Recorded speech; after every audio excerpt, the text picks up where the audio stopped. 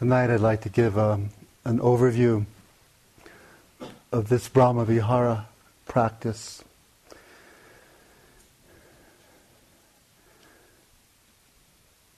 Aside from the sittings and walkings that you already have been doing for 2 days, we started to create this fabric of the Brahma Viharas as soon as we came together and took the vows of silence and the precepts. In fact, precepts, in one way of looking at it, is the restraint from any kind of harm. But in Burma, they also look at it in the way of its expression, which are the Brahma Viharas. Non-harming is expressed through Metta, compassion, empathetic joy, and equanimity. So, sometimes it feels really good to take refuge in that way. In fact, the Buddha said the whole universe is held together by the fabric of the Brahma Viharas. And should that fabric start to unravel, that's when the universe collapses. So we're contributing to that in a big way, in a large way. But also in the creation of the non-ordinary space and time of a retreat. After a few more days, there'll be moments and longer moments where the time concept and space concept fall away. It becomes more like mythological space and time. And that's reality. That's much more reality than the watch concept of time. And the way we hold visual perception and beings and people, and then immediately like or dislike and judge them and so forth. So it's really important, to maintain this sacred sense of space.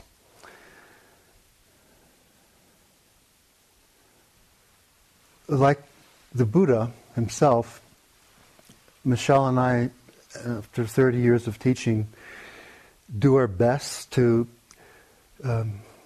give it all, to share everything, whether it's a weekend retreat or a 3-month retreat.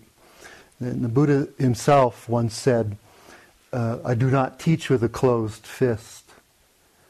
I teach everything as it is, meaning there's no secret teaching. It's not holding anything back. So we regard ourselves as spiritual friends or guides to share what our calling is. We both came at this very young. Over 2/3 of our life, has been this sharing. And we're really grateful to all of you who come and receive it and take it in and bloom yourself, make it your own. See how all these teachings aren't about the words and the concepts that you hear, but however they stir you to do the practice, and agree to what Wendell Berry, the essayist and farmer from Kentucky, called reduced circumstances and setting of limits. And what he meant by that, the only way a flower or a friendship can bloom is through reduced circumstances and the setting of limits. That's how we make a garden and keep weeds out. Make sure it gets water and the right amount of heat, not too much, not too little of either.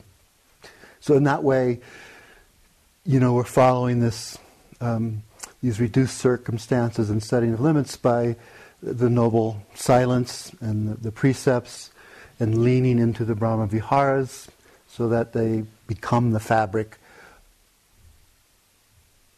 of our being, which they are. Even though Metta is listed first, it's one of the paradoxes of teaching, because words come out in a linear way and Buddhism is full of lists, 3 of this and 5 of that and 7 of those and the 9 and the 10 and the 12 and so forth. But most of those are all intertwining or cyclic, and they belong together. So start by saying every moment of metta, all 4 Brahmaviharas are up.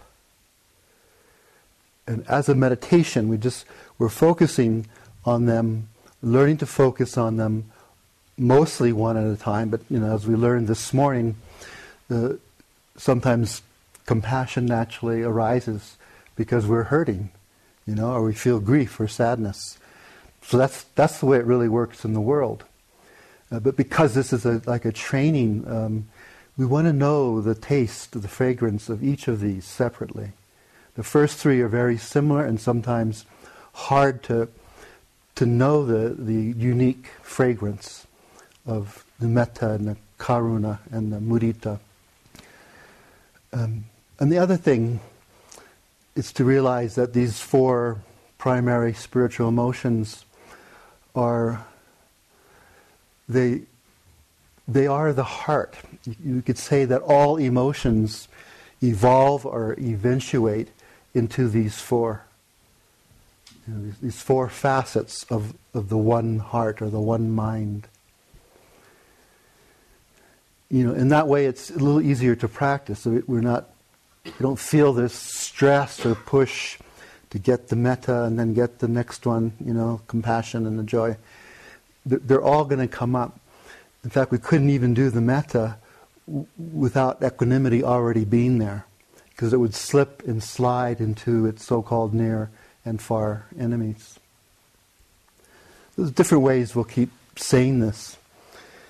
Practicing these Brahmaviharas brings the wisdom to know the difference. Sometimes we're practicing metta, but when we express it and turn our own understanding on it, we realize that it's actually compassion, because the focus of experience is some kind of hurt or distress or anxiety or fear, right? And we can use metta with that, but it often just comes more naturally to care for that pain.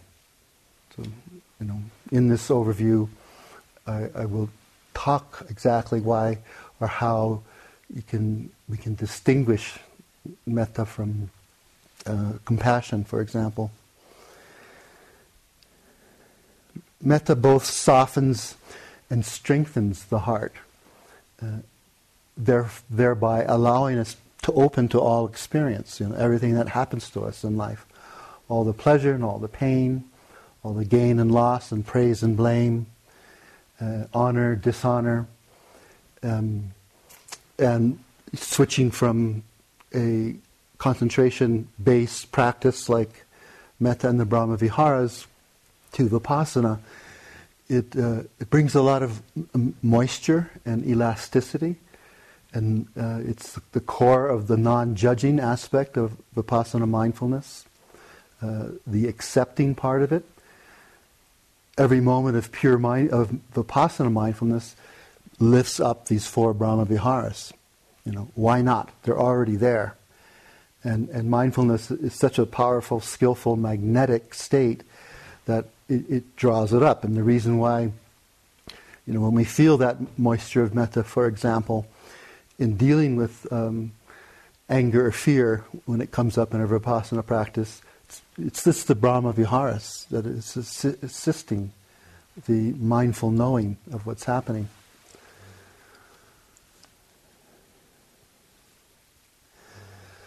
So where are these Brahmaviharas? We're told that they're an inherent part of ourselves.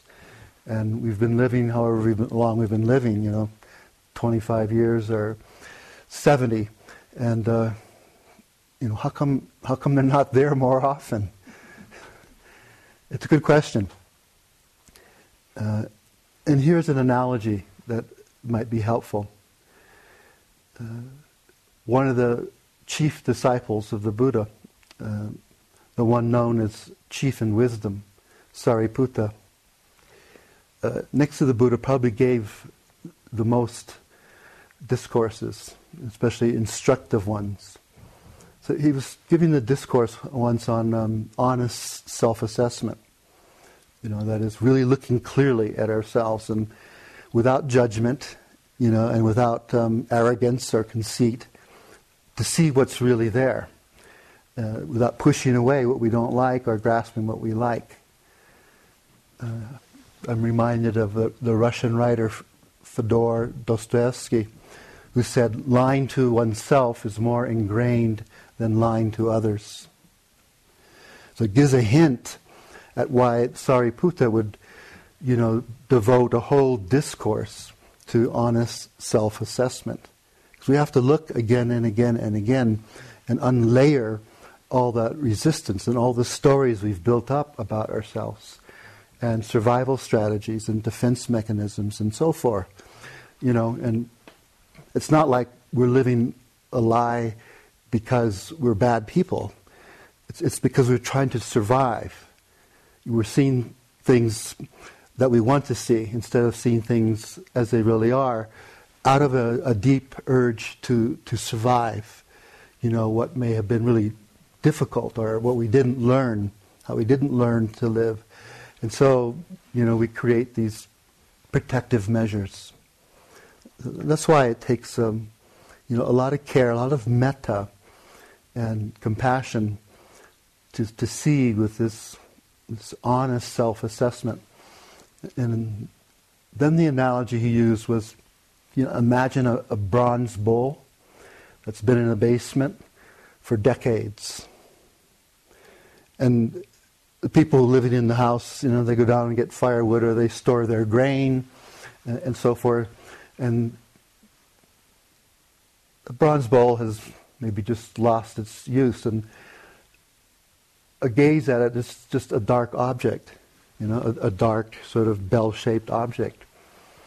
And then one day someone picks up that bronze bowl and takes it outside in the sunlight and looks at it and it feels the sticky outer core of it, and then decides to see that stickiness comes off and picks up a cloth and starts to rub the tarnish and rub and the tarnish changes a little bit and it comes off on the rag, keeps rubbing again and again and again and again, and then suddenly the nature of the bronze shows itself.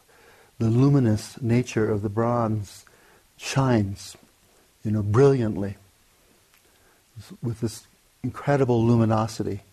It's exactly what we're doing in meditation. Either the wisdom vipassana practice or these Brahma-vihara practices. It's like again and again, a moment of metta is a little more of the rubbing and polishing, and moments where we feel, actually feel and even see the luminosity. Feel it in the body and see the luminosity inwardly and outwardly, in nature as well as in ourselves. That's how this works. That's how these Brahma-viharas work. They begin to break down the barriers of separation. In fact, one definition of metta, in addition to being a non-possessive love, a selfless love, or love without self-referencing, is breaking the barriers. All the internal barriers. Well, I don't like that part of myself. I'm not going to look at it, or pretend it's not there, or suppress it, and imagine that I'm this way, or all the ways we may either numb out, or create some fantasy of ourselves, or live a life kind of always on guard, not quite sure who we are and where we are.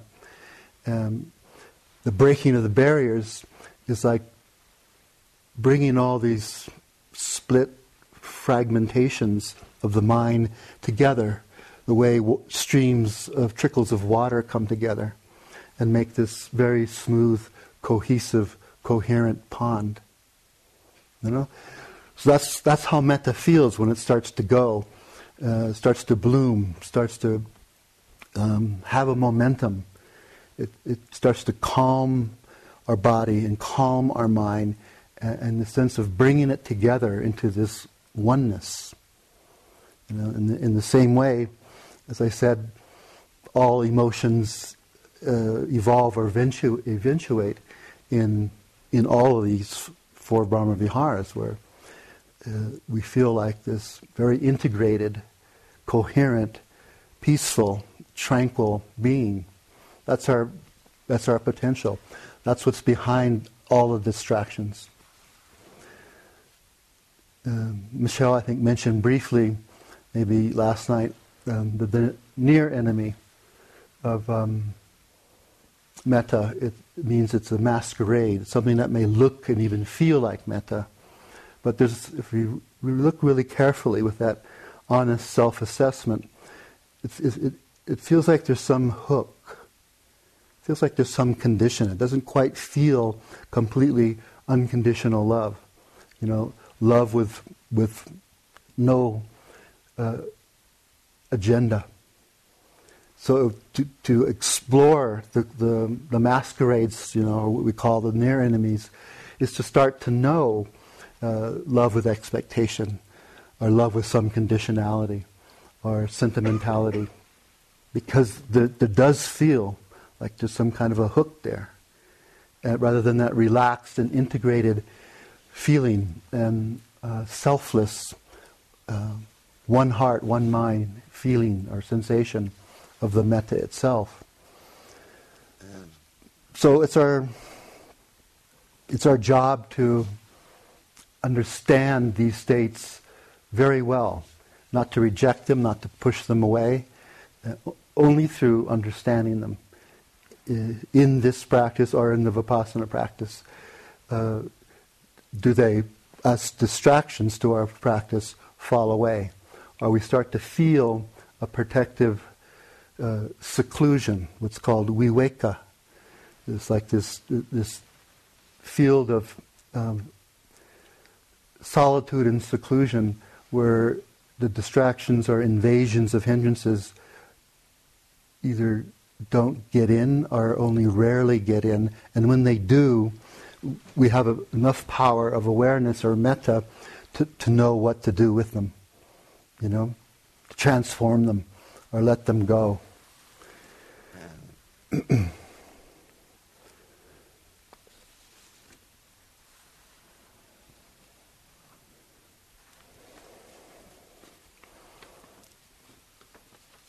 Love with conditionality might feel something like this Holly Hughes poem called Mind Wanting More. Only a beige slat of sun above the horizon, like a shade pulled not quite down. Otherwise, clouds. Sea rippled here and there, birds reluctant to fly. The mind wants a shaft of sun to stir the grey porridge of clouds, an osprey to stitch the sea to sky with its bared wings. Some dramatic music, a symphony, perhaps a Chinese gong. But the mind always wants more than it has. One more bright day of sun, one more clear night in bed with the moon, one more hour to get the words right, one more chance for the heart in hiding to emerge from its thicket of dried grasses. As if this quiet day, with its tentative light, weren't enough. As if joy weren't strewn all around.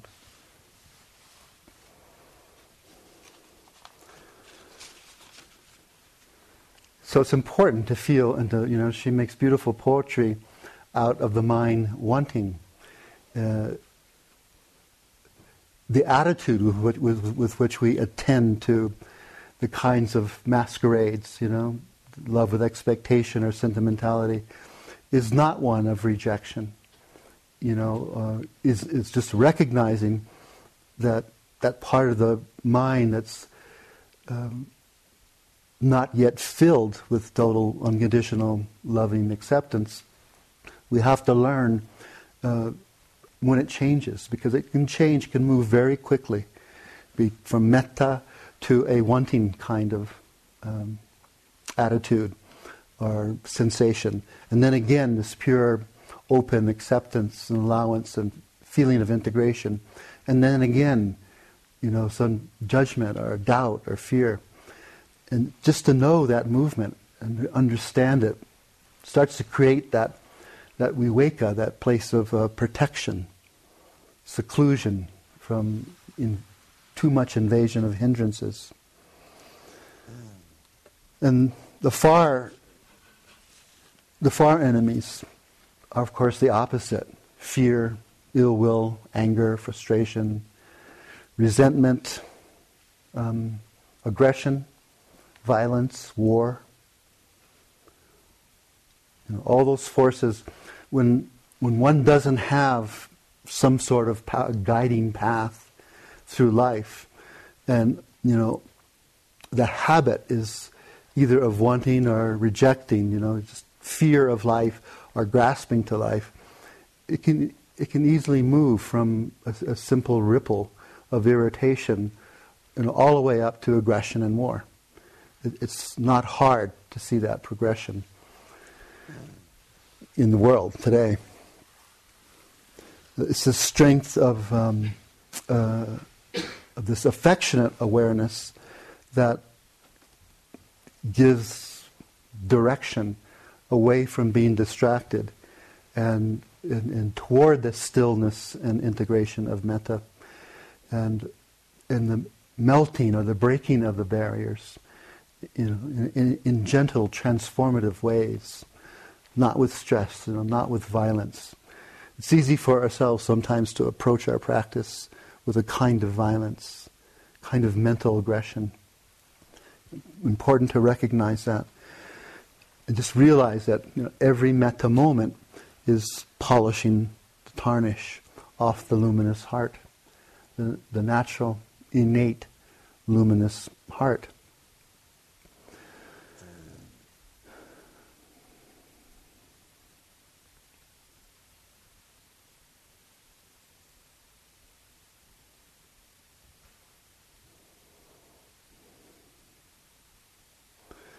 Michelle may have mentioned the proximate cause last night, of being able to attune to people's or other living beings' beauty, goodness, worthiness.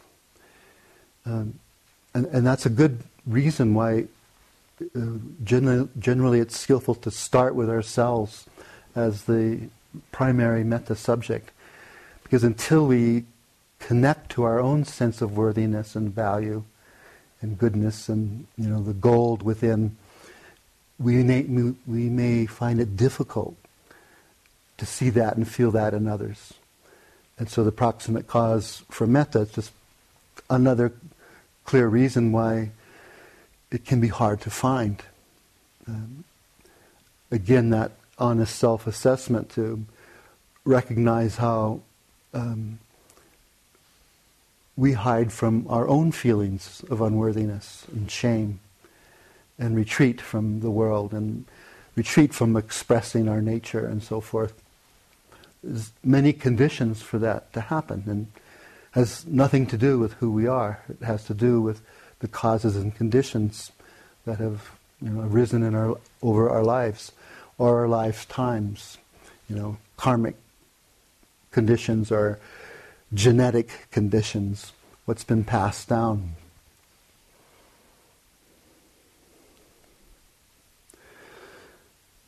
So recognizing the strength of metta, even though it can be, soft like water and melting of conditions, and make us feel that oneness with the world, it doesn't mean it makes us vulnerable to intrusion or violation.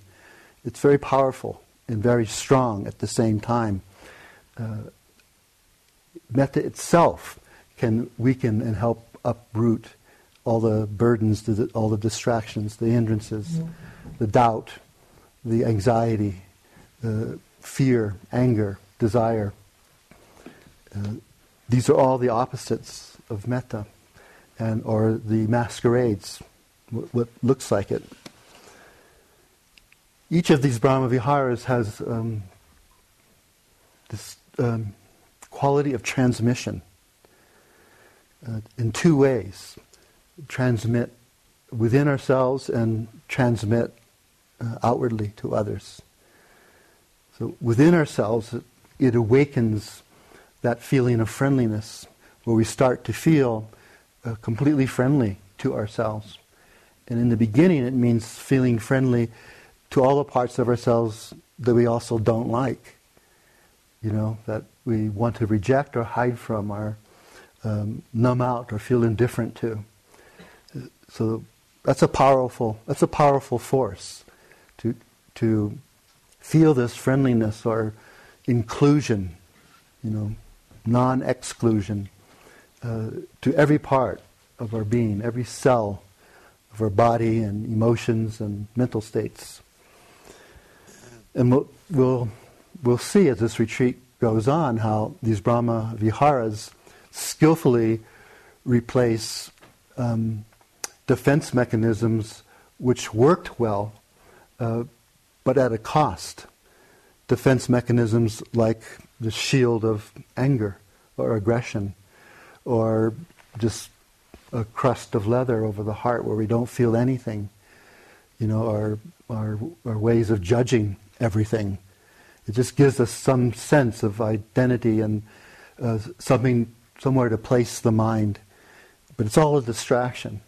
It's all a way of not really getting to ourselves. So when we're in a safe place like this, we can begin to see how we use these less healthy survival strategies, and how powerful and useful and totally skillful the Brahma Viharas are at doing the same thing, but at benefit, not at any cost, not taking anything away from us. Anger, or just numbing out to life, is a kind of poison to the system. It's not healthy for the body, not healthy for emotional life. It doesn't expand our psychological awareness and so forth. So that transmission to release this catalyst of friendliness in our own body, in our own heart. And as far as others, it's helping them to awaken to their own worthiness. And how that works is you see it and you speak to it. They might not even know they have it, but you speak from your depth to their depth.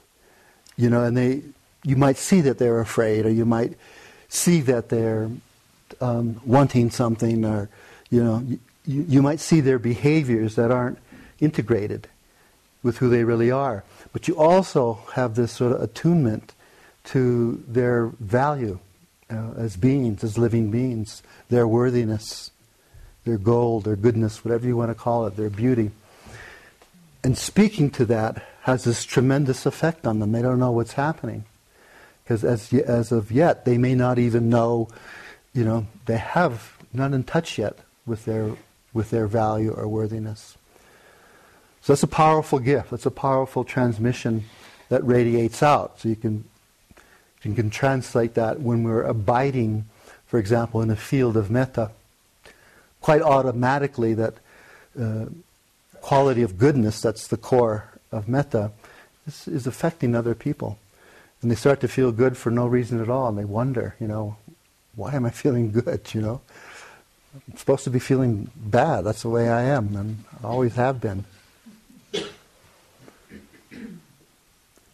To test our practice sometimes, Sayadaw U Pandita used to ask this question. Imagine yourself out in the forest with your benefactor, your best friend, a person toward whom you feel indifferent, that is not much of, neither like or dislike. and your enemy.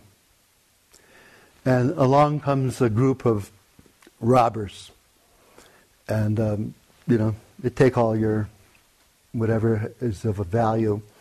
But they also put you to a test. They tell you or me, we're going to let you go, but you have to choose one of you to be killed. Either you or your benefactor, your best friend, or the person you're indifferent to, or your enemy.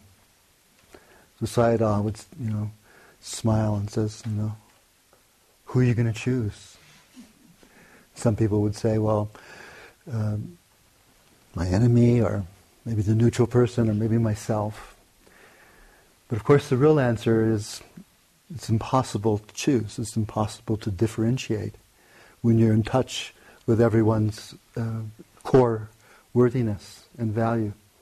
You see it even if you'll see when we're practicing equanimity, for example, we take as the equanimity subject a neutral person, where there's neither affection or dislike. And you'll see very quickly how you feel a connection with a total stranger that way. And even working with enemies, and we always suggest to choose a less difficult person, right, to get it going. And then Upanita just to say, if you have a really strong enemy, leave them out altogether, because the aim isn't to fix all these things and all these people and all these threats and all these loves of our lives. The aim is to continually polish our own heart, to continually bring out our own luminosity. That's the aim. Then just by who we are, we're going to affect everyone, by how we live, by how we see things and hear things and smell and taste and touch things, and how we speak, and how we think, what we do with our bodies. So it's a total immersion, and that's why we call this a particular form of practice that Michelle and I teach, the sixth sense field Brahmavihara practice. Because slowly, we're giving you various ways of practice so you can find what's yours, make it your own. And then we'll go about what we all have. We all have sight and, more or less hearing. Some of us are losing hearing as well. And in our visual clarity, dimming. And maybe it's a little harder to get all the fragrances and taste and so forth. But we have enough of the faculties working that they can become powerful containers for these Brahmaviharas, as you'll see. And that way transformative. If we think of the metta heart as this warmth, as this generous heart nature that opens to ourselves and other beings, and connects. A primary function of metta and all the Brahma Viharas is connecting, because everything is connected. But it's not just a cliche. It's not just poetic. Everything is intimately connected and interconnected. And that's why these practices are restorative. We start first feeling reconnected with ourselves as we really are. And then the distances that appear to be out there in other people that we immediately might categorize and ponder and judge and like and dislike and so forth. Or out there meaning all of nature. All that starts to give way. That's the connective power of the Brahmaviharas. So just imagine this connective warmth of the heart when it touches pain, hurt, anxiety, sorrow, sadness. What might that response be? It'll either be one of the conditioned responses we know, that will be as I'll point out, one of the masquerades or near enemies. Or it'll be this genuine, authentic, caring concern that we call karuna, or compassion, wise compassion, or fearless compassion. Because genuine compassion is not afraid of any kind of suffering. And we're practicing all of these just for moments of experience. And later the moments increase. It's not a state that we're trying to attain. They're just moments, so the flow of metta and the flow of karuna become more frequent. So again, wisdom will tell us when we're touching a near enemy, like sorrow or grief or pity, which generally are not pleasant states in the body or as emotions. The difference between that and a moment of this authentically kind, caring concern for wherever we feel pain in ourselves or in others or in the world. And that discernment, it becomes very clear because this genuine compassion is always pleasant. Real compassion is always a pleasant feeling tone. That's how we will be able to distinguish between one of the masquerades of sorrow or grief or fear of the suffering, of course. And then utilize that compassion, to be with those states that we should legitimately feel and understand, of grief, of sorrow, of fear, of suffering. And at times, we should definitely, mindfully, intentionally make a shelter for our grief. There's real things in all of our lives to grieve for, including ourselves, parts of ourselves, and friends and family, and animals we love, and the world we love. There's lots to grieve for. But the difference between compassion and grieving is that if we use grief or sorrow as a constant lens in which to view what hurts, then we will just feel pain ourselves, and we won't feel that real powerful, transformative capacity of compassion. Because people know, like being with my father when he was dying, and I was lucky to be with both of my parents when they were dying, and I felt a whole lot of things. I felt the trickle of tears, moisture down my face, cheeks, and I felt fear, and I felt sadness, and I felt grief, but I also felt gladness and an appreciation, and I felt really lucky to be there, to guide him out and to tell him, to thank him for all he did, and the last 8 months that we had spent together and got really close again as father and son. And so all these emotions were there, and I would say they were all held by this container of presence. And the presence mostly had the element of this compassion. So some of the tears were just out of the gratefulness of being with my dad, as long as I had for, the 90 years and all that he did for me. And how grief can be felt, but also transformed into gratitude. And it was the first time I really was able to, experience that in a visceral, alive way. Because there were the tears and there was the grief and fear and sense of loss and all that. And then the strength that I had to be generous, to be there for my father, and to know that, like any of us, he would want my caring compassion, my love for him to be there, and not just be lost in the sorrow or the grief, and be tugging or sort of self-referencing that and drowning in the sorrow and grief. So that's what's possible, and that's why we need to recognize these near enemies and learn how, when they're useful to feel, and how we move on, how they evolve into, one of these primary spiritual emotions.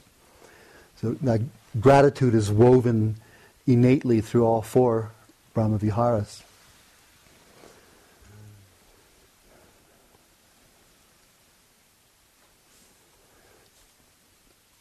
So we see one who's, clearly hurting in some way, physically, emotionally, psychologically, spiritually. It may be a brief time of their suffering, of their pain. It may be a long period. It might, for some of the people that we know in our lives, it's a lot of suffering, a lot of the time, or most of the time. And compassion, karuna, can also be felt as a sensation towards someone we may know well, who on the surface seems really happy and seems to have everything they want and are living happily. But because we know them and we see that they're doing things that will eventuate in their own pain and suffering or others' pain and suffering, how they're handling what is bringing them happiness is not so generous and not so skillful. So we can feel compassion for someone whose hurt is eventual, is sure to come.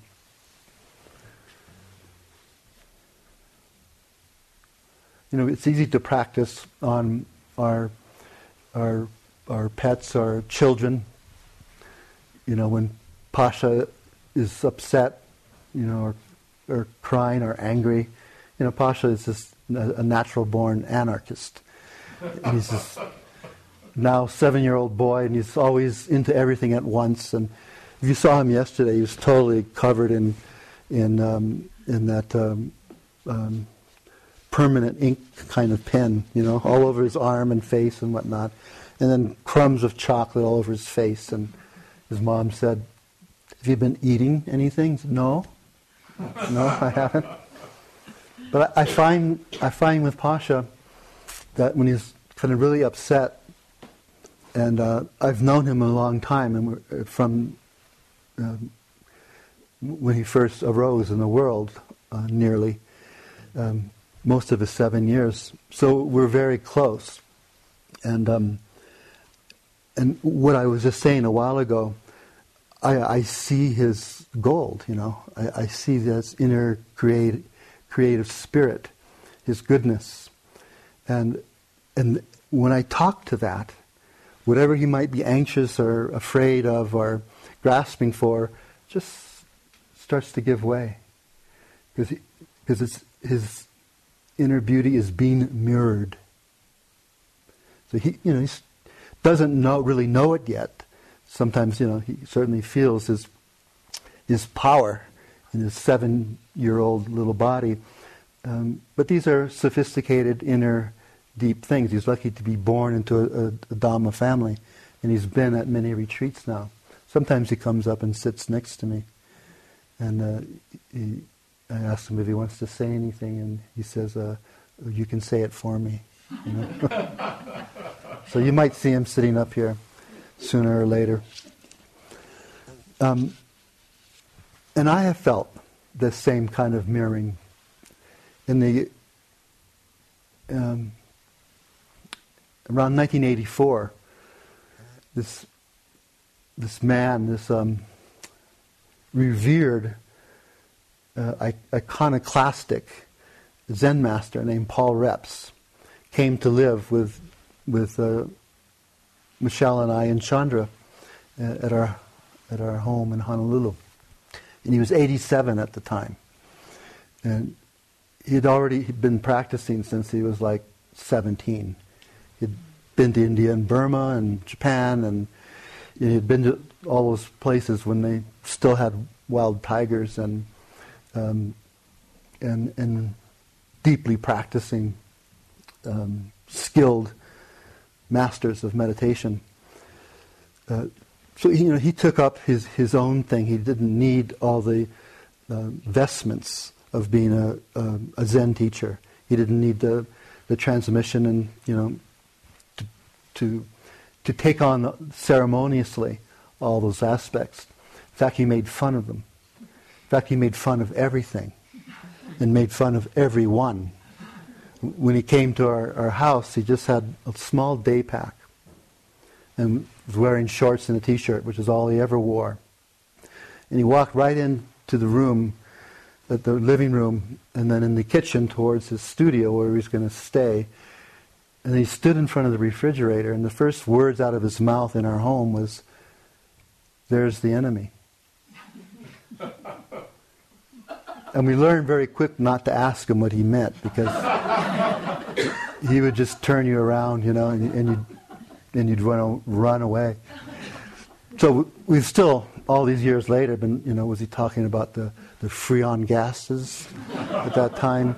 Was he talking about, hoarding food instead of the times when food was shared, and the fact that it's not fresh market food, and we've never been able to figure it out.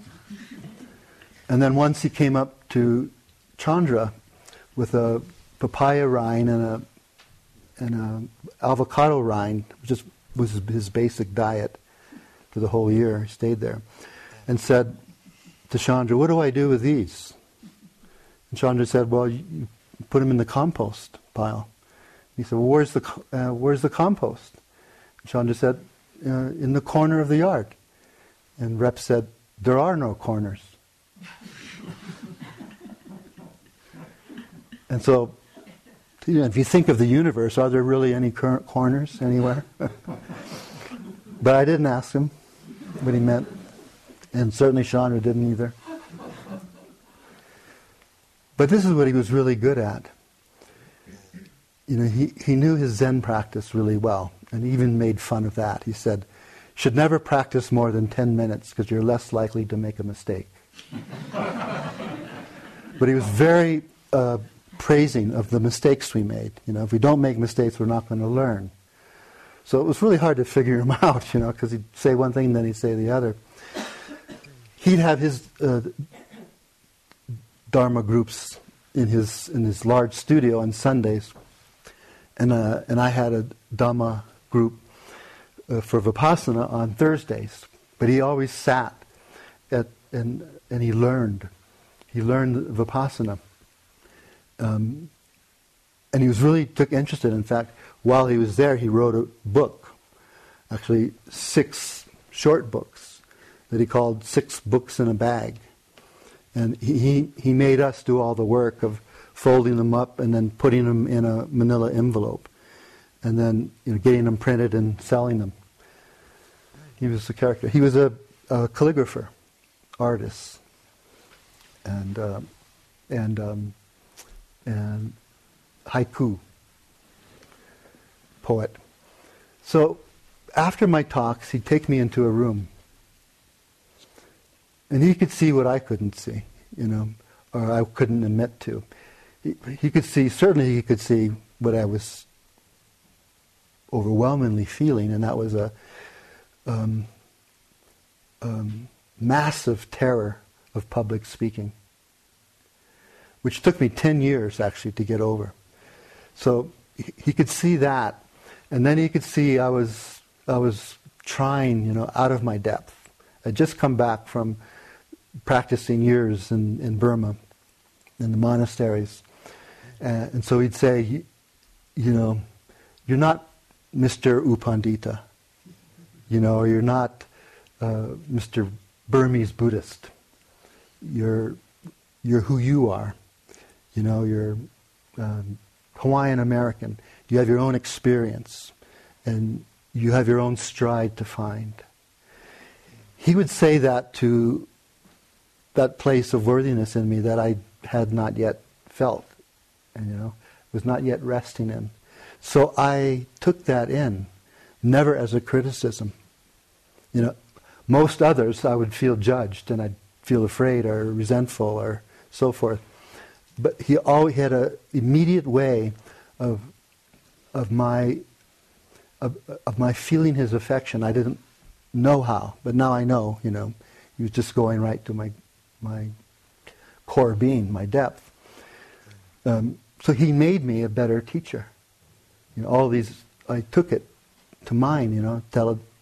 Began telling more stories about how I was influenced by the elements in Hawaii and Hawaiian spirituality and so forth.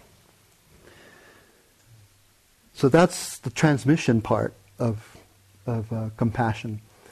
Releasing within ourselves this authentic care for our own pain, our own fear, our own anxiety, and learning the difference what real care and concern or kindness is. The difference between that and rejecting or fearing our hurt and our pain. That's very powerful. That brings us closer to ourselves. We start to learn how to take care of ourselves when we are afraid. And we're afraid all the time of something. Or when we do feel doubt or self-doubt or inadequate or shame. To have that powerful compassion and remember it's always a pleasant feeling tone, even for one moment, starts to open the doors. It starts to create this protective field of viveka, of rest, of seclusion. And what we have to offer the world is we're a refuge where other people feel cared for, wherever they're at, however they're hurting, whether it's just in a moment or they're in some long, difficult process of pain. They feel our genuine care and presence, and we may not have to do a thing or say a word, and yet they know. And our wisdom will say, if it's timely or appropriate, to say something or do something to make them feel cared for or seen, recognized, valued. But knowing what that is in ourselves and just showing up for whoever is in pain is a refuge for people. And that's a great gift we give them. So I'm going to stop there, except I'll quickly, because you'll be thinking about, what's the near and far enemy of mudita and upekkha. So I'll just give you those, so you'll be satisfied. So mudita is near enemy, something that looks like empathetic joy, and this is appreciative joy. It's a deep, genuine joy that we take wherever there's happiness, or wherever we see anyone feeling fulfilled or in their element, in art or spiritual practice or whatever work they love, and we take such appreciative joy in their happiness, in their fulfillment. So the near enemy is kind of like an excitement or over exuberance. So it's feeling joy with a hook, and you feel that sensation that it's not this, unfettered, unbridled, pure joy and delight in other people's happiness or in our own, for that matter. It's hard to access joy, and I'll spend a lot more time on this in the next night, because this is one of the most powerful Brahma Viharas to heal our areas of unworthiness and shame and self-doubt and so forth. The far enemy, also important to understand, is envy and jealousy. And either our envy and jealousy of other people's happiness, or feeling other people's envy and jealousy with our happiness, which is very, very painful and poisonous, and based on the deepest level on shame. So it's important that we go there and work with that. And for upekkha, or equanimity, mental equipoise, evenness of mind, non-attachment, non-reactivity. Those are all names for the same thing, this upekkha, this very even non-reactive mind. The near enemy that's many, many times mistaken for real equanimity, and something we've used our entire lives as one of our survival strategies, our protective measures, is indifference. It's a uncaring kind of evenness. It's a disconnect. It's an insensitive,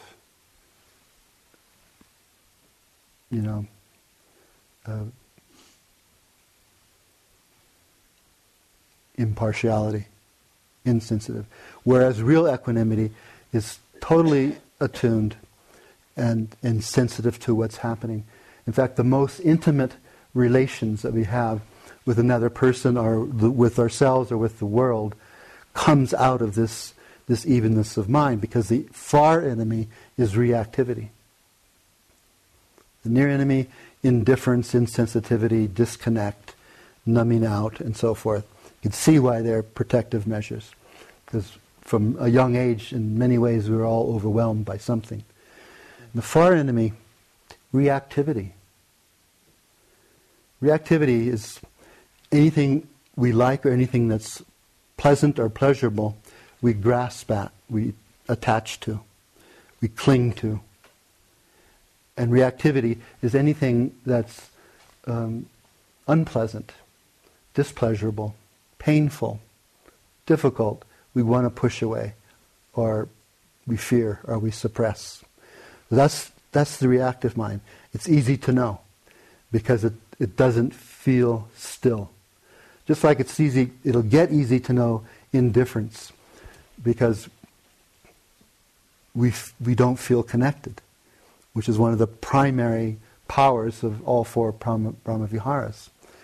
So it's very subtle, and it has the most wisdom because of that, because it's so subtle. And none of the other Brahmaviharas could sustain their nature, their purity, without the equanimity. So I'm coming back to where I started. Every moment we feel equanimity, metta, in this first days that we're practicing metta, all the other Brahmaviharas are there. And we're going to go through all the Brahmaviharas in this retreat, so you get a taste of them all. But we're grounding powerfully, physically, emotionally, and through the senses on metta. Because without that foundation, it's, or let's put it this way, with that foundation, it makes it much easier to know and understand and practice the other ones: compassion, empathetic joy, and equanimity.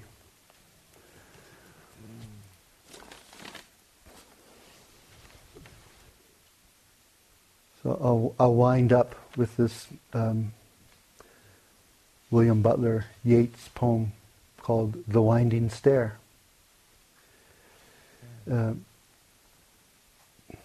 If you haven't heard of it, the winding stair is said to confront the desire to destroy the noble or excellent.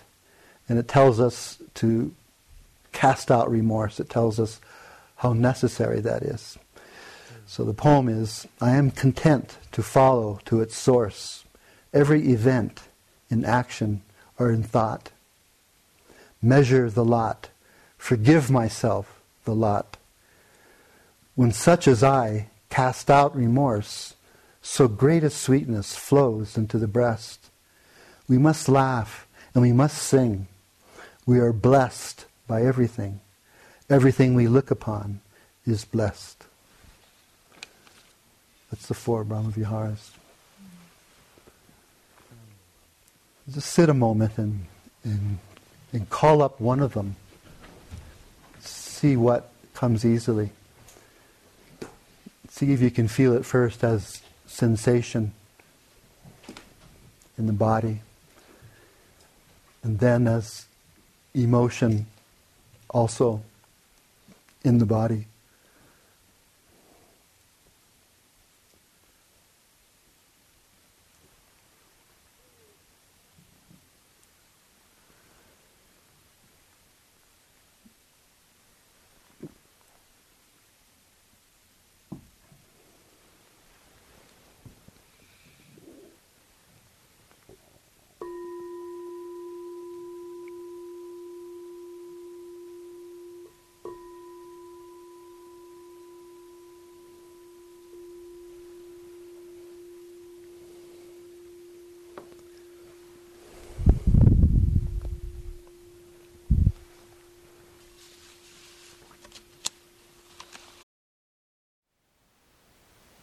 Thank you for listening.